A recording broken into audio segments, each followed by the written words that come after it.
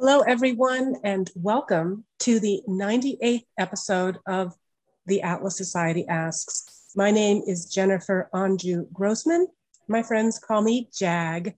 I'm the CEO of the Atlas Society. We are the leading nonprofit introducing young people to the ideas of Ayn Rand in fun, creative ways like animated videos and graphic novels. Today, we are joined by Isaac Morehouse. Before I even get into introducing our guest, I want to remind all of you that are joining us on Zoom, on Facebook, Instagram, Twitter, LinkedIn, or YouTube, you can use the comment section to type in your questions and we'll get to as many of them as we can. So our guest, Isaac Morehouse, is CEO of Crash and the founder of Praxis, two startup companies that seek to be alternatives to help people build skills and launch their careers without having to spend years in college or rack up student debt. An entrepreneur at heart, Isaac is a lifelong advocate of self-directed living and learning. He's a prolific writer, authoring 10 books, including a few that I have here. This was his first book, Better Off Free, Don't Do Stuff You Hate, Crash Your Career, Forward Tilt, and also Why Haven't You Read This Book, which I have read on Audible. So Isaac, welcome again. Thank you for joining us. Hey, thanks so much for having me, Jennifer. So before jumping into your approach to launching young people into their life paths without the direct expense and the opportunity costs of college, how did you get launched? Yeah, I stumbled through the hard way. I wish I would have realized at the time, which is, I guess, part of what led me to eventually launch Praxis and do a lot of the work that I've done. But I wish I would have known how much more I could have gone my own way. So in some ways, I did have a very unconventional education from a young age. I was homeschooled. And so, grew up with not a lot of structure in the school setting. It was like a mix between homeschooling and what would now be called unschooling. That was not intentional, but my mom was, very overwhelmed with stuff and very social. So we did a lot of activities, but not super stringent on the curricular stuff. But we always had a lot of responsibility and independence. When I was 3, my dad was in a car accident. And so he survived, but he was in a wheelchair, has no short-term memory, and required 24-hour care. And so growing up, my mom's kind of taking care of him and trying to homeschool us. And we had to often help taking care of him as well. So we had to be very independent by nature, doing a lot of household chores, taking care of more things than most people do at a young age. And I think that was great because we had a lot of freedom, but also a lot of responsibility and independence. So, I always had jobs and things like that, like, mowing lawns and delivering papers from a very young age, and got to kind of have a lot of control over my schedule. So I'll try not to go on too long with this story, but my sophomore year, I went to a private high school because a lot of my friends had started going there, a lot of who were homeschoolers. And I mostly just went to play on the basketball team. And I went there for 1 year, and it was fun. I enjoyed playing sports and social stuff and whatever. But the whole time it was like, this just feels so artificial. It's such a waste of my time. Every single person, just because virtue of our age, we are all sitting in the same 50-minute segment, and then a bell buzzes like cattle. We go to the next one. It just felt really constrained. I was used to working during school hours and earning money at different jobs and just having more freedom and flexibility. So after 1 year, I decided, all right, I'm out of here. I'm going to go take classes at community college a couple days a week, and then I can work the other days a week and just sort of pay my way through. And I did that. And, I enjoyed some of my classes. I mean, I really enjoyed, especially anything, on philosophy or political science or history, that kind of stuff.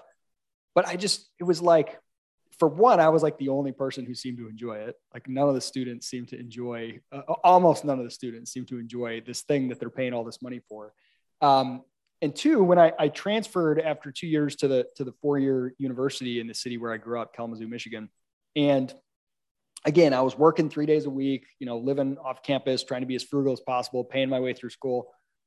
And I'm just thinking, why does everybody tell me that I'll be like homeless and unemployed if I don't get this degree? This doesn't make any sense because, for one, I'm not really learning anything here that's valuable.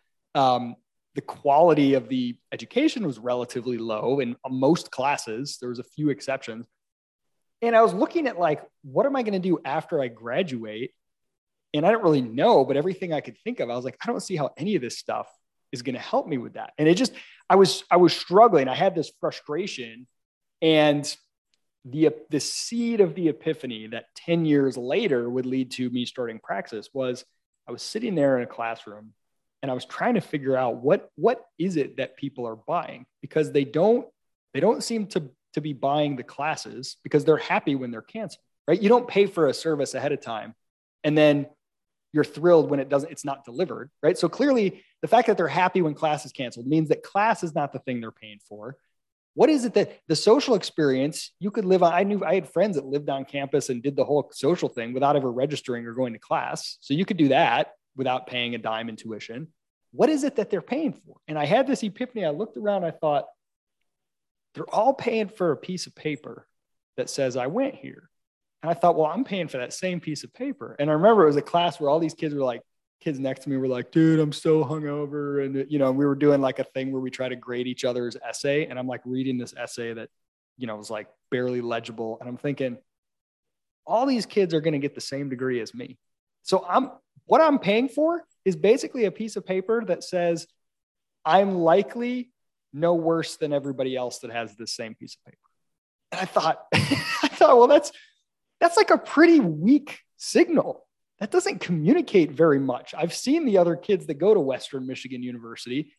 There's not a lot there that would make an employer say, oh, wow, I got to hire you. So I had that epiphany and I thought the degree is really a signal. So I began this journey to like think through and figure out how could you create a better signal. And I didn't do it right away. I went on to my, career, just pursuing things that were interesting to me. But 10 years later, this kind of came back up again when I started Praxis.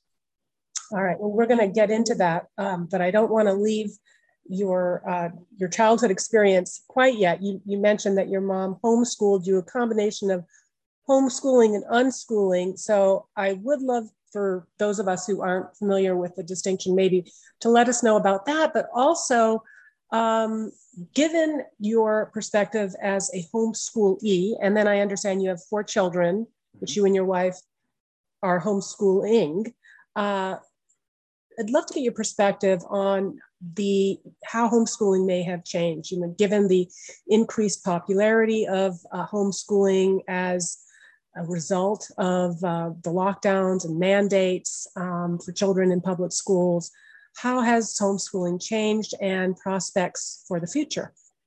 Yeah, it's pretty crazy. When my mom started, my parents decided to homeschool us, and it was like the early mid 80s, and it was borderline illegal. It was full on illegal in some states. And in Michigan, where we were, it was borderline illegal. You had to be a certified teacher to homeschool your kids.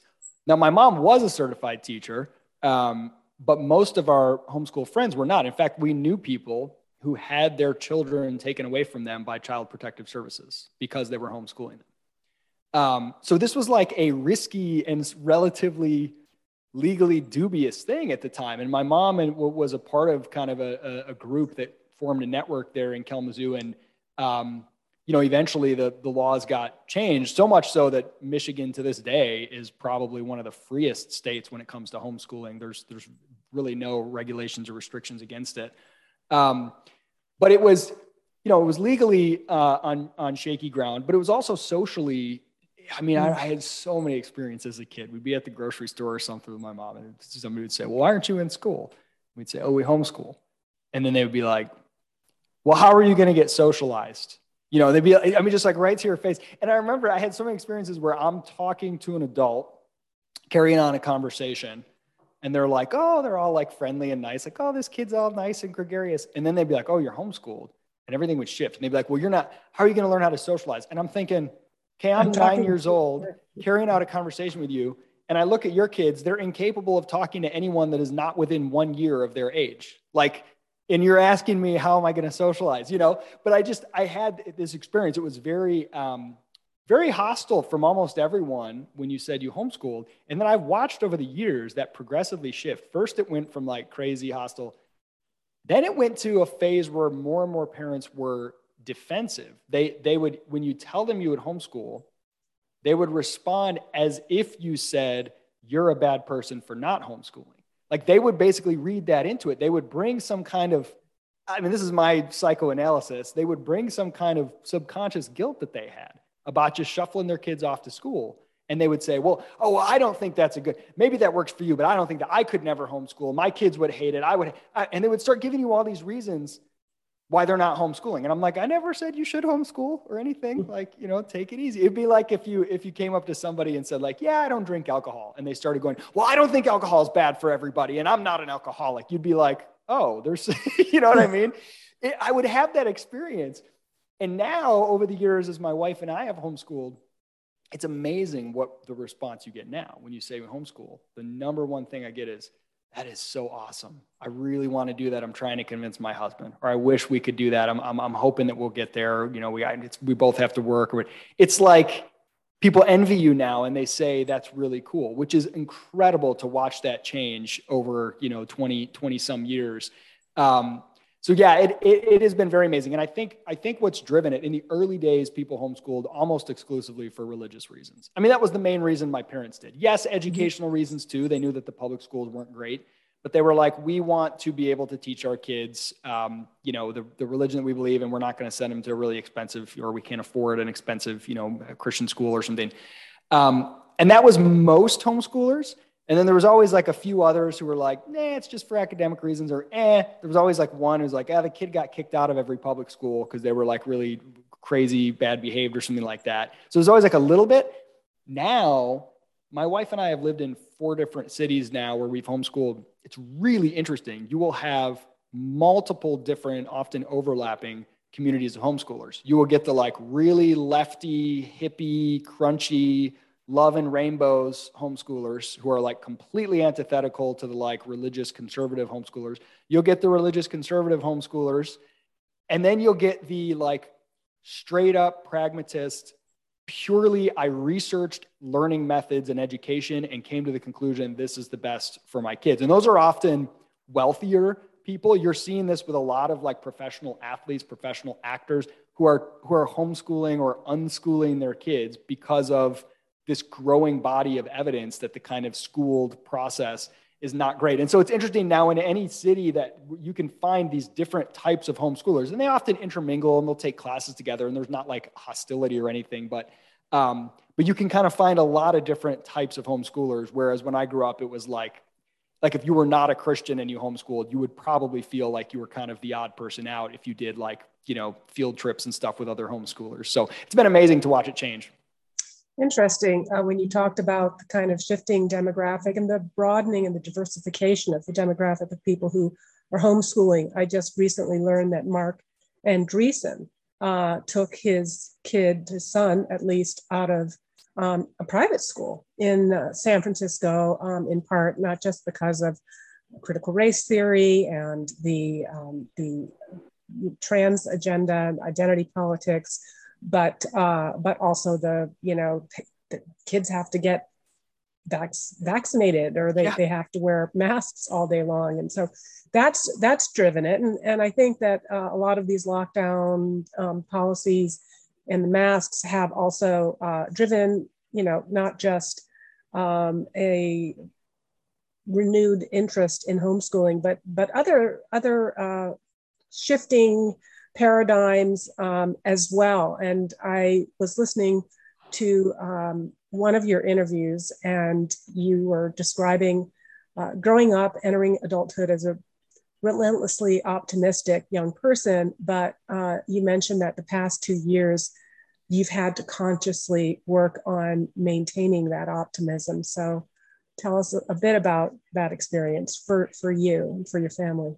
Yeah, absolutely. And before I do, I will one quick comment on the schooling thing. It's been amazing to see how many people have suddenly had that realization. Wait a minute, like this school should not be allowed to like bodily autonomy is important to tell my kid they've got to get injected or they got to wear a mask or whatever. And that's been amazing to see, but it's also been kind of interesting because I felt like for years, am I the only one that's seeing this? When you look at even before this pandemic stuff, you think about the typical school, literally most public schools, they'll remove the doors to the bathroom stalls because otherwise kids will like smoke in there or whatever they're not supposed to do.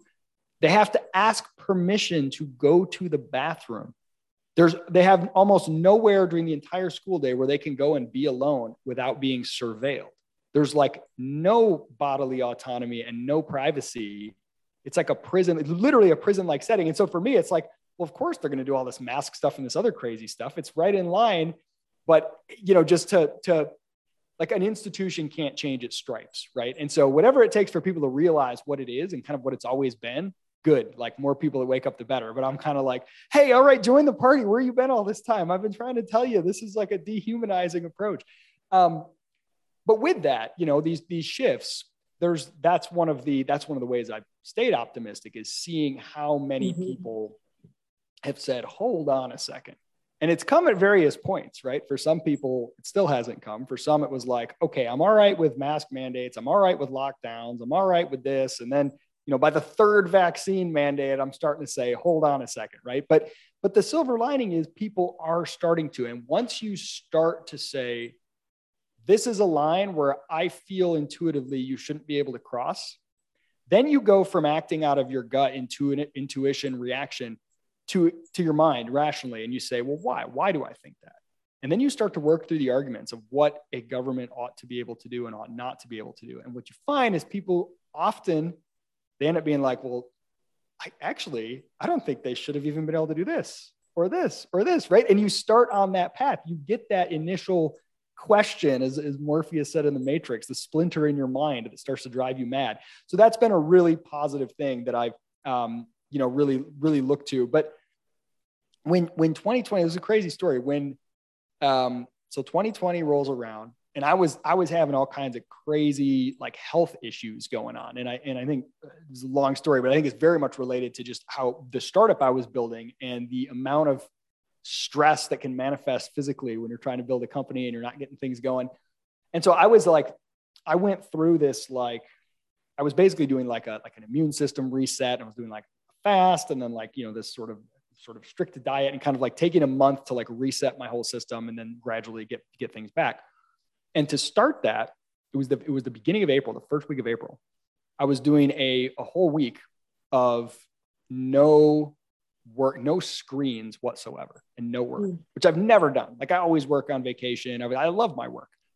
I was like, I'm just like going to reset everything. So like no computer, no phone, no TV, nothing.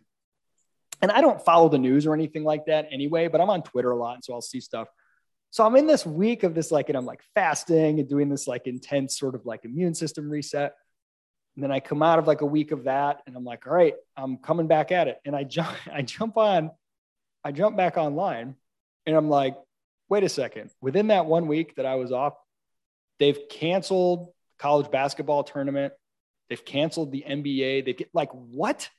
This like, because the COVID, it just looked like every other one of these things where it's like a bird flu or whatever. There's all this hype. And I just didn't think anything of it. I'm like, whatever.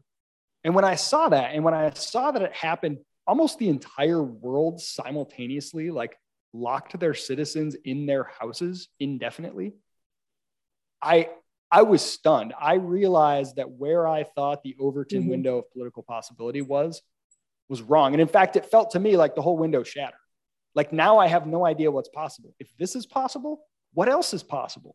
My grasp on the limits of what governments can get away with was totally disconnected from the reality, which was really shocking to me because I've always felt like I've had a pretty realistic grip on that for, over years being in politics back in the day. And so that kind of threw me for a loop. And then, watching the way people acquiesced to it and like just the dehumanizing and dispiriting effect of going out to grocery stores and whatever and seeing people wearing masks and seeing people just turn into kind of like looking at each other with suspicion, looking at every person like they're a vector of disease, right? Like the humanity was gone. Everyone was acting like some kind of a, inhuman robotic something. And it was just very strange. Now, that experience, yes, I did have some of that. And I certainly saw plenty of people tweeting about that. But what kept me grounded was every time I would see that kind of crazy stuff, of course, then you have the summer where it's like everybody's rioting, there's race riots, there's all this stuff. Every time I would go out turn off Twitter, go out in my own town, Charleston, South Carolina at the time, or Mount Pleasant, South Carolina, I would experience almost none of that. Most people still weren't wearing masks. Most people were still smiling. I didn't see any, I was going to various visits at various specialists and things to see, and hospitals were empty. They were not overflowing in any way.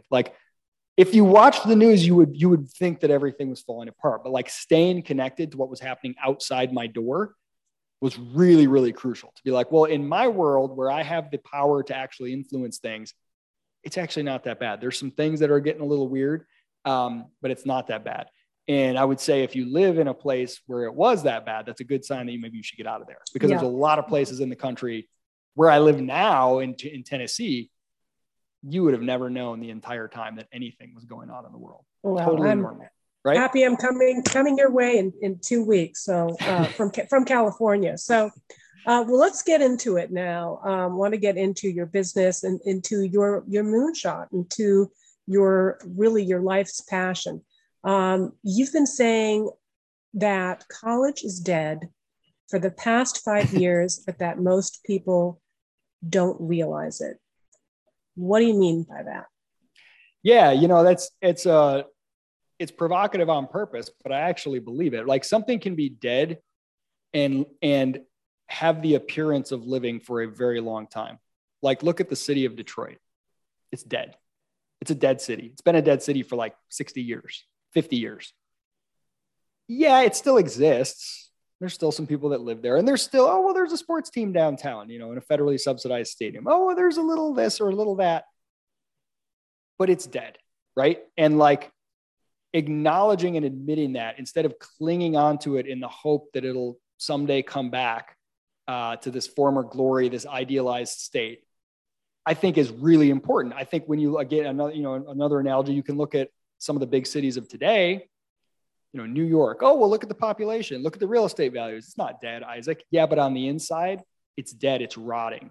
The outside can still maintain, but there's something rotting at the core. And if you see that pattern, you say, that's a corpse. That's just waiting. It's a zombie. I got to get out of there. I got to go to something that's growing, that's got life, that's got something. And I think that's what universities, that's the state that they're in. They're dead. They're just not broke. They still have huge endowments. They've still got a lot of sort of unthinking, just the system, just churning people through, going in, getting there. But the life, whatever was real and living and vibrant at the core, in the case of most universities, of course, there are always exceptions, it's dead. It's kind of rotten. It's hollow, from the inside out. Certainly in a moral sense, again, the fact that you can find a couple good professors here or there, those are the exceptions that prove the rule. It's a decaying They all system. work at the Atlas Society, by the way. Right? I mean, yeah, and that's a great point. I used to work at sort of nonprofits that would help, free market thinking professors. And you would have to obtain funding from donors that had nothing to do with the university to allow these people to keep studying, because the university system itself, it's not going to feed those people and sustain. They have to be somewhat outside of the academic system. Maybe they have one foot in, but to stay alive, they got to be at least partially detached. So yeah, I mean, from a cultural narrative standpoint, these narratives take a long time to fade away. I mean, look at the Queen of England, right? It's probably never going to go away as a figurehead. Look at the US Post Office. All it does now is deliver junk mail. You don't actually need it anymore. It's probably never going to go away because it's got a big bureaucracy and a big lobby, but it's, for all functional purposes, it's it's dead in terms of being the crucial, important thing to deliver messages to people, right? And so the university, as the place of learning and the place of vaulting you into your successful career, it's dead. It's not that anymore. And the sooner you realize it, the sooner you can think clearly about what it is you want and how to get it. Now, it's possible that what you want may demand that you go into that system and get that degree. If you really passionately want to be a certified public accountant, Well, unfortunately, there are laws that say you have to have a degree in accounting to do that. If you know that's what you want and you know it's worth the cost, then you just see it as a price to pay and say, I'm going to get the most I can out of it. I'm going to go in knowingly. But the idea that you just go in, I don't know what I want to be, but I know I got to go to college. It's not true. And the sooner you can wake up to that fact, like this thing is gonna saddle you, this big zombie that just sucks the life out of young people. It's gonna saddle you with debt, give you a bunch of crappy ideas if you pay attention at all. Give you the opportunity to party and get drunk. You can do that for free. That's what you really want, So just realizing that, like, you don't need them, they need you. This pernicious myth pushed by like the blue check marks, the journalists, the academics, that to be a person who matters, you need a college degree. To be sophisticated, right? To be intelligent, to be one of the important people, you need a college degree. That's the bullshit they're peddling because they need you. You don't need universities. If you walk away and go do what you want to do, they're going to dry up and die. Right? They're the ones that need your money, and you don't need anything that they bring to the table at all. They're stale rubber stamp of approval. Who the hell is going to be like, oh, wow, a BA in communications from the University of Iowa. Oh my God, I'm going to hire you today. You sound incredible. Right? Like, no. Yeah, well, that's the whole kind of moral of Atlas Shrugged, that when you withdraw, you find out who really needs whom. So let's get into Praxis. What led you to launch it? What's the model? And what are some of the results? Yeah. So, as I mentioned, I had this irritation in my own university experience.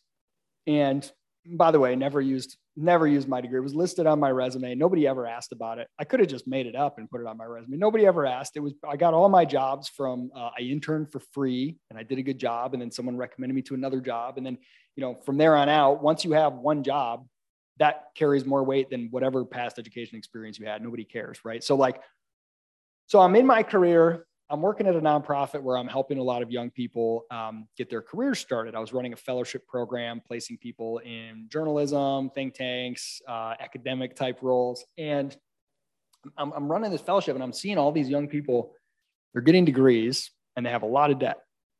And then they're going out and they're saying, well, nobody's hiring. Can't get hired. And this was not long after the 2008, financial collapse. And so everybody's like, oh, it's the economy. The economy's terrible. No one can get a job. Well, then I move into doing fundraising for this nonprofit. And I'm traveling all over the country and I'm meeting with self-made millionaires, occasionally billionaires. And I'm asking them about their businesses. How'd you get it started? What's it like? Blah, blah, blah. And I would always ask them the same question. What's your biggest constraint to growth? Every time they would say people. They'd say, I can't find enough good people. I'm always hiring. I don't care what the economy says.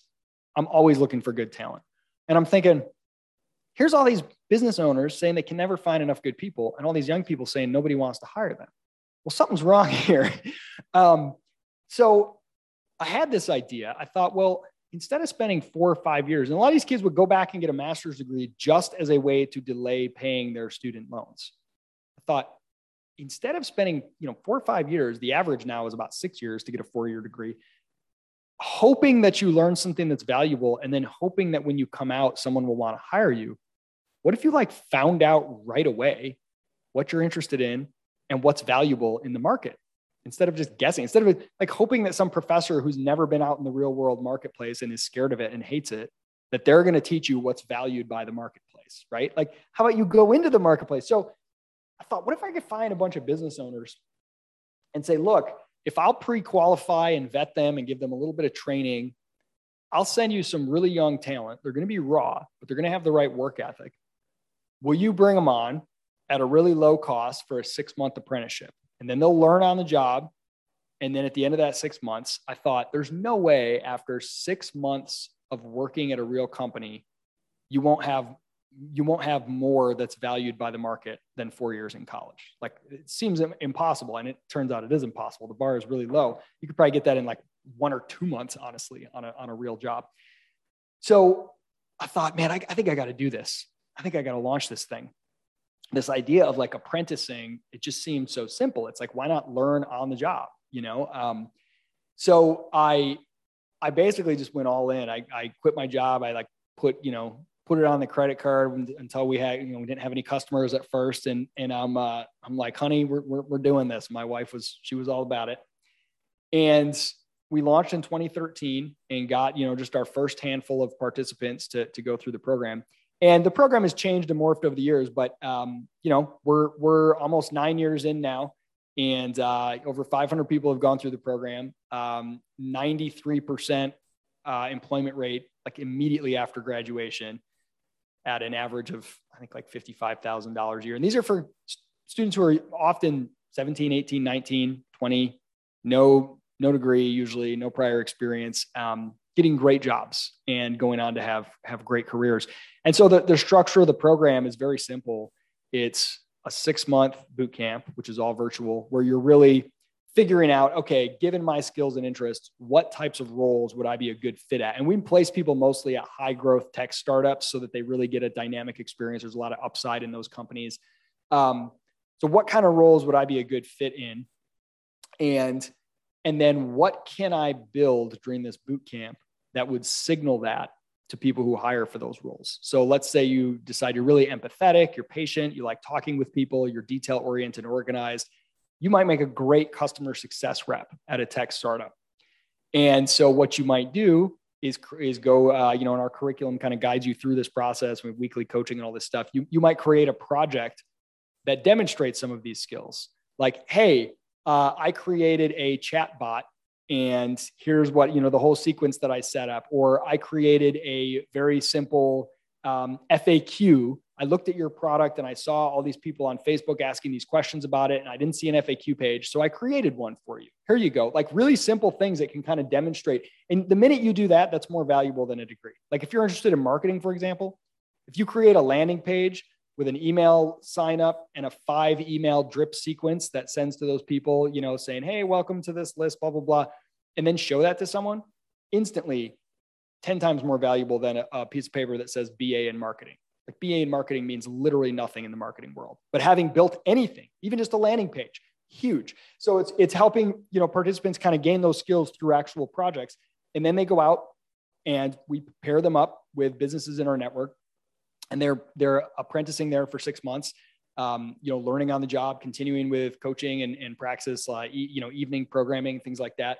And it's a paid role. And at the end of it, like I said, it's 93% are getting hired, immediately, usually in that same job. They're usually getting an offer from that same company to come on full time. So, and the whole goal from day one was, can we make something that is 1 year or less and that costs $0 on net to the participant? And that's exactly what it is. Participants pay tuition, $12,000, but they earn about $15,000 during the apprenticeship portion. So imagine if you paid for college, but part of college actually paid you. Part of it was learning on the job, and it paid for all of your tuition, right? At the end of the program, the net cost is $0. Believe it or not, especially when we first started, it was really, really hard. People were like, yeah, okay, you're guaranteeing me an apprenticeship and it's a $0 net cost and it's just 1 year and I'll probably get hired at the end of it. I just don't know. It seems risky. I guess I'll keep spending $40,000 a year on a communications degree and hope that something good happens. You know what I mean? It's like the narrative is so strong, but it's gotten easier and easier every year. Like now we don't even have to convince young people that college is a waste. They get it. Now it's just a matter of if they can convince their parents to not kill them for not going, So I'm going to ask you the same question. Then we've got a bunch of questions coming in. I'm going to start grabbing some of those. But the same question that you asked those, successful businessmen when you asked what their biggest constraints to growth were, what have been your biggest constraints to growth? Yeah, that's a great question. I think honestly, the biggest constraint has been from day one, and our growth is like slowly increased as this has shifted, has really just been the percentage of the population who sees this fact about universities and who kind of understand, who are willing to take a chance and say, I want to do something different. I want to invest in myself. And that started as like a pinprick. And now it's slowly grown. Like we could handle, we could scale to a much, much larger size if the market was large enough. But we have to have participants that are serious about it, that care. You can't just show up and be like, hey, give me a job and like not put in any work. You're going to fail. The program's not going to work. So you have to want it, but you don't have to have any special skills or any academic background or any type of, specific intelligence level or anything like you just have to have the work ethic and say, I'm willing to put in the work. And so if you ask like a fitness trainer who's really good at getting people into shape, like what's your biggest constraint? It's like, how many people are willing to put in the work? If you show up to that fitness trainer, you can't say, okay, make me fit. They're going to be like, well, I can help you, but you got to want it.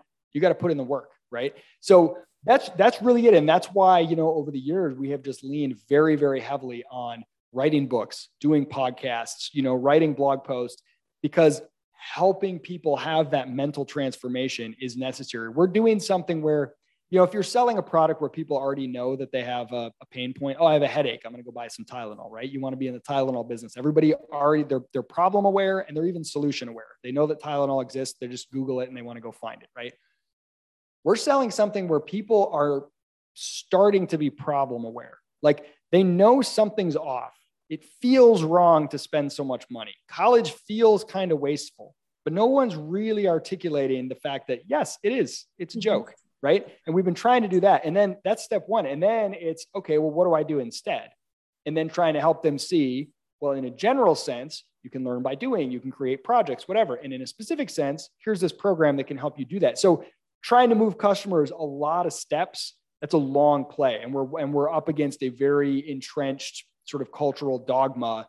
And it's like a generational shift. And I think in many ways we started too early. You know what I mean? Like very early. Now it's getting easier and easier. So I think belief, that's the biggest constraint.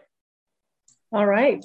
Here's a great question from Tammy Worth on Facebook. She asks, what do you think happened to build this narrative that people need to go to college?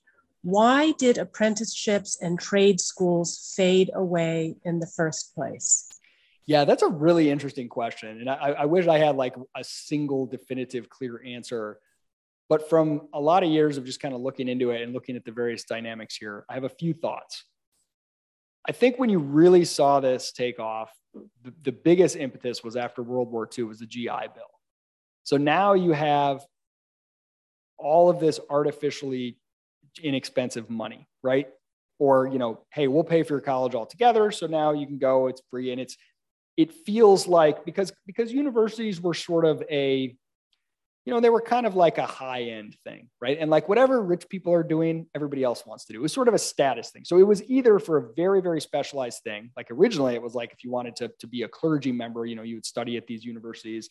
And then some of the sciences, got in there, some like, literature and some of these things. But even then it wasn't like most writers were, going to college to become writers, but it was like it was kind of like a luxury status thing for wealthy people. As the government started to say, okay, we're going to do this for everybody. And I think the schooled mindset, the schooled approach to learning in general, as that took over, as the United States lower education system, deliberately modeled after the Prussian system, whose sole goal was to make obedient soldiers, was like, everyone's a widget. We cram you through this industrial factory-like system.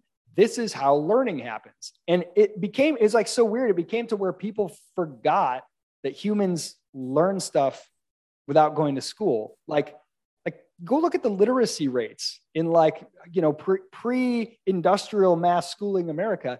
They were like 90+%. Now, how do people do this, right? Now there were schoolhouses and stuff like that, but how do you learn to speak?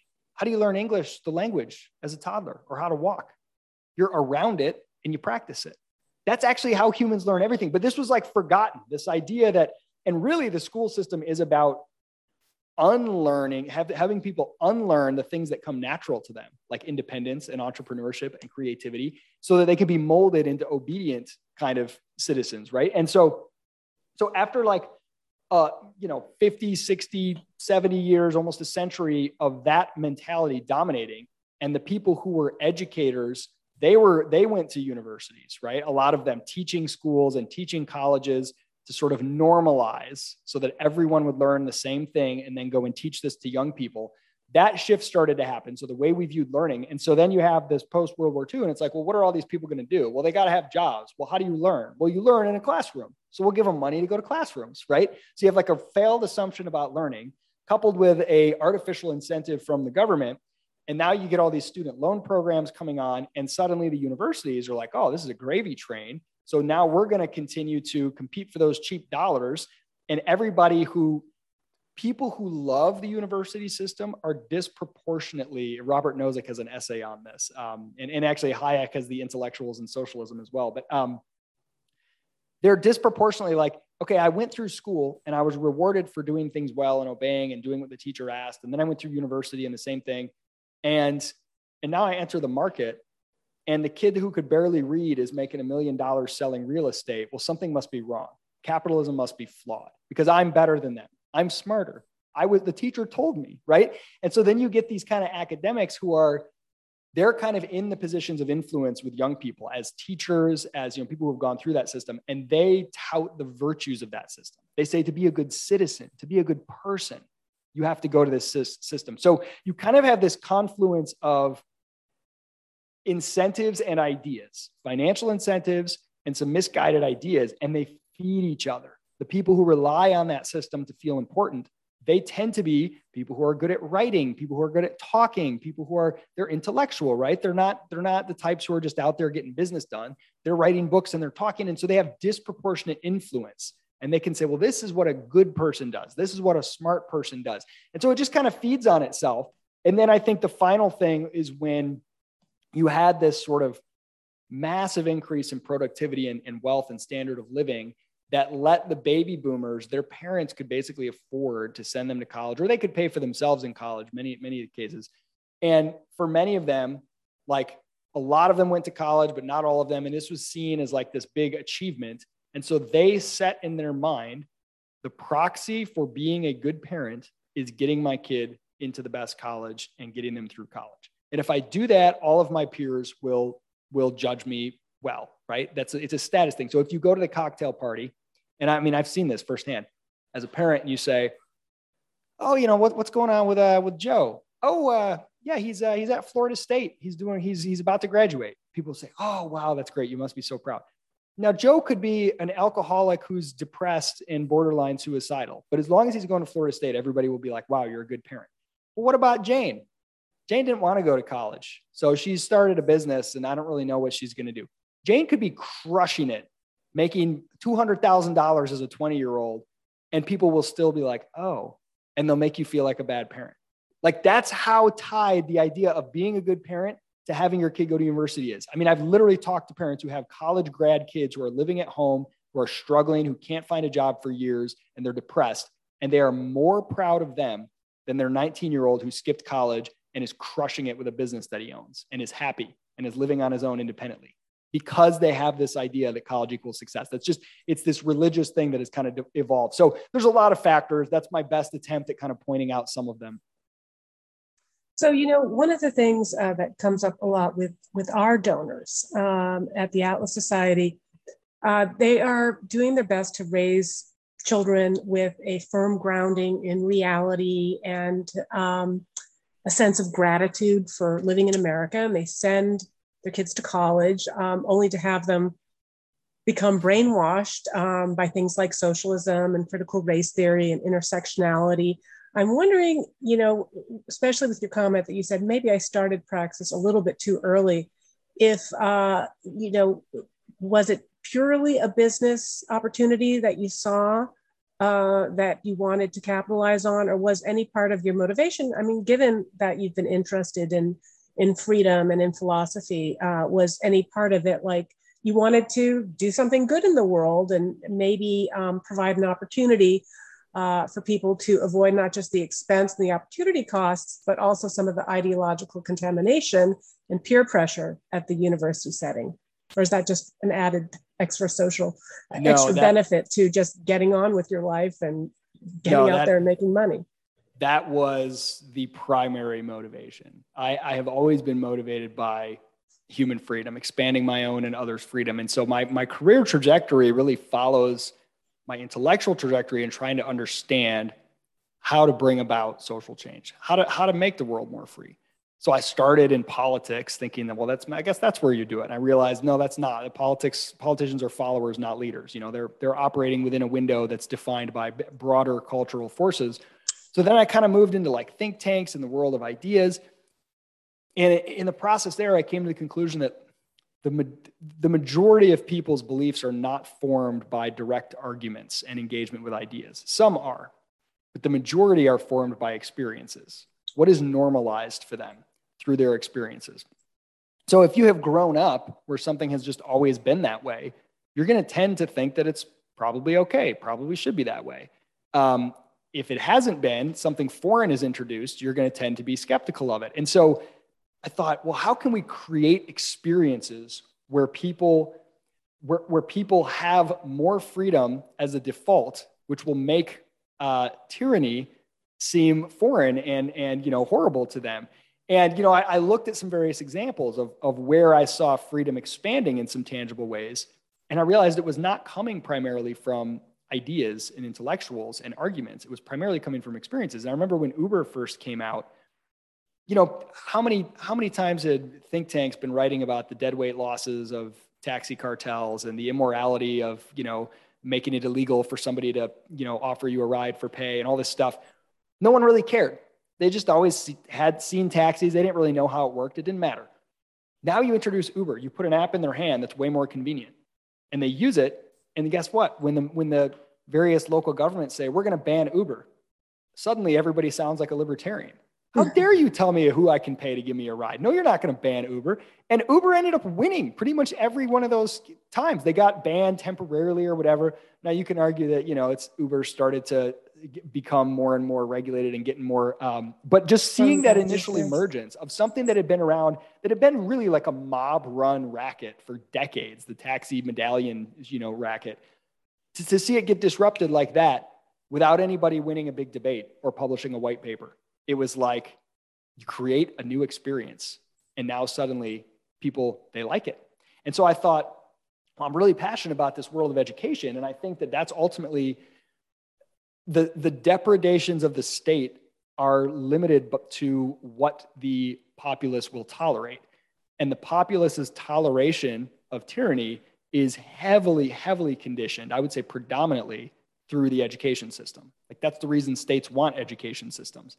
If you can normalize obeying arbitrary authority, then there you go. That's your gateway to whatever you want to do. And so I thought, okay, so if I can kind of work backwards, right? The reason people tell themselves that you have to go to school is so that you can get into college. And the reason you have to go to college is so you can get a job and not be a loser. Well, if I can demonstrate, if I can just offer people a product and say, I'll get you a better job faster and cheaper. Now suddenly they say, well, maybe you don't have to go to college. And if you don't have to go to college, what's really the point of high school and trying to get good grades, right? And if you don't have to do that normal high school, whatever thing, maybe there's a better way to like be a kid and grow into an adult and learn things. And then all of a sudden you have a generation where more and more people aren't going to school and doing all that stuff because they realize there's a better way. What the state is able to get away with shrinks, right? And that's literally my mission is like, how can we shrink the state? Well, let's start with higher education and show people that they can get a job that's better without it and have a better experience.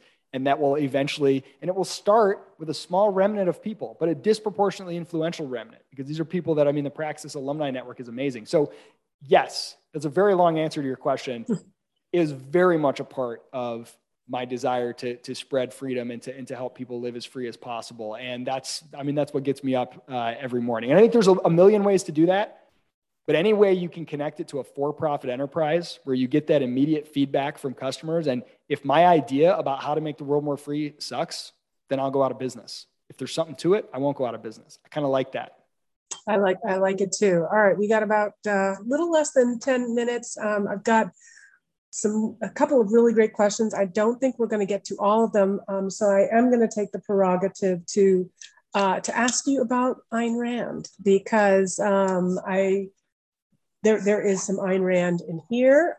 You wrote, well before I wrote my Wall Street Journal op-ed, Can You Love God and Ayn Rand?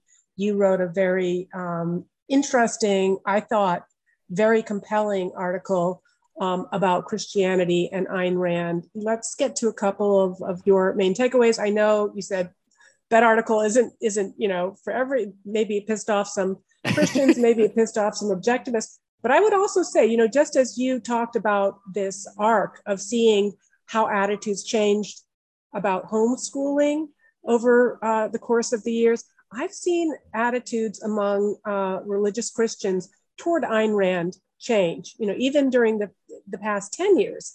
Yeah. There was a lot more hostility before, and now, I don't know if it's in part our partnership with Turning Point or just some of the outreach that I've done trying to promote a more inclusive way of appreciating Ayn Rand, but it doesn't seem to kind of set people quite as much back on the heels. So where did that article come from? Yeah, when I first came across Ayn Rand, I think I was maybe 18 or 19.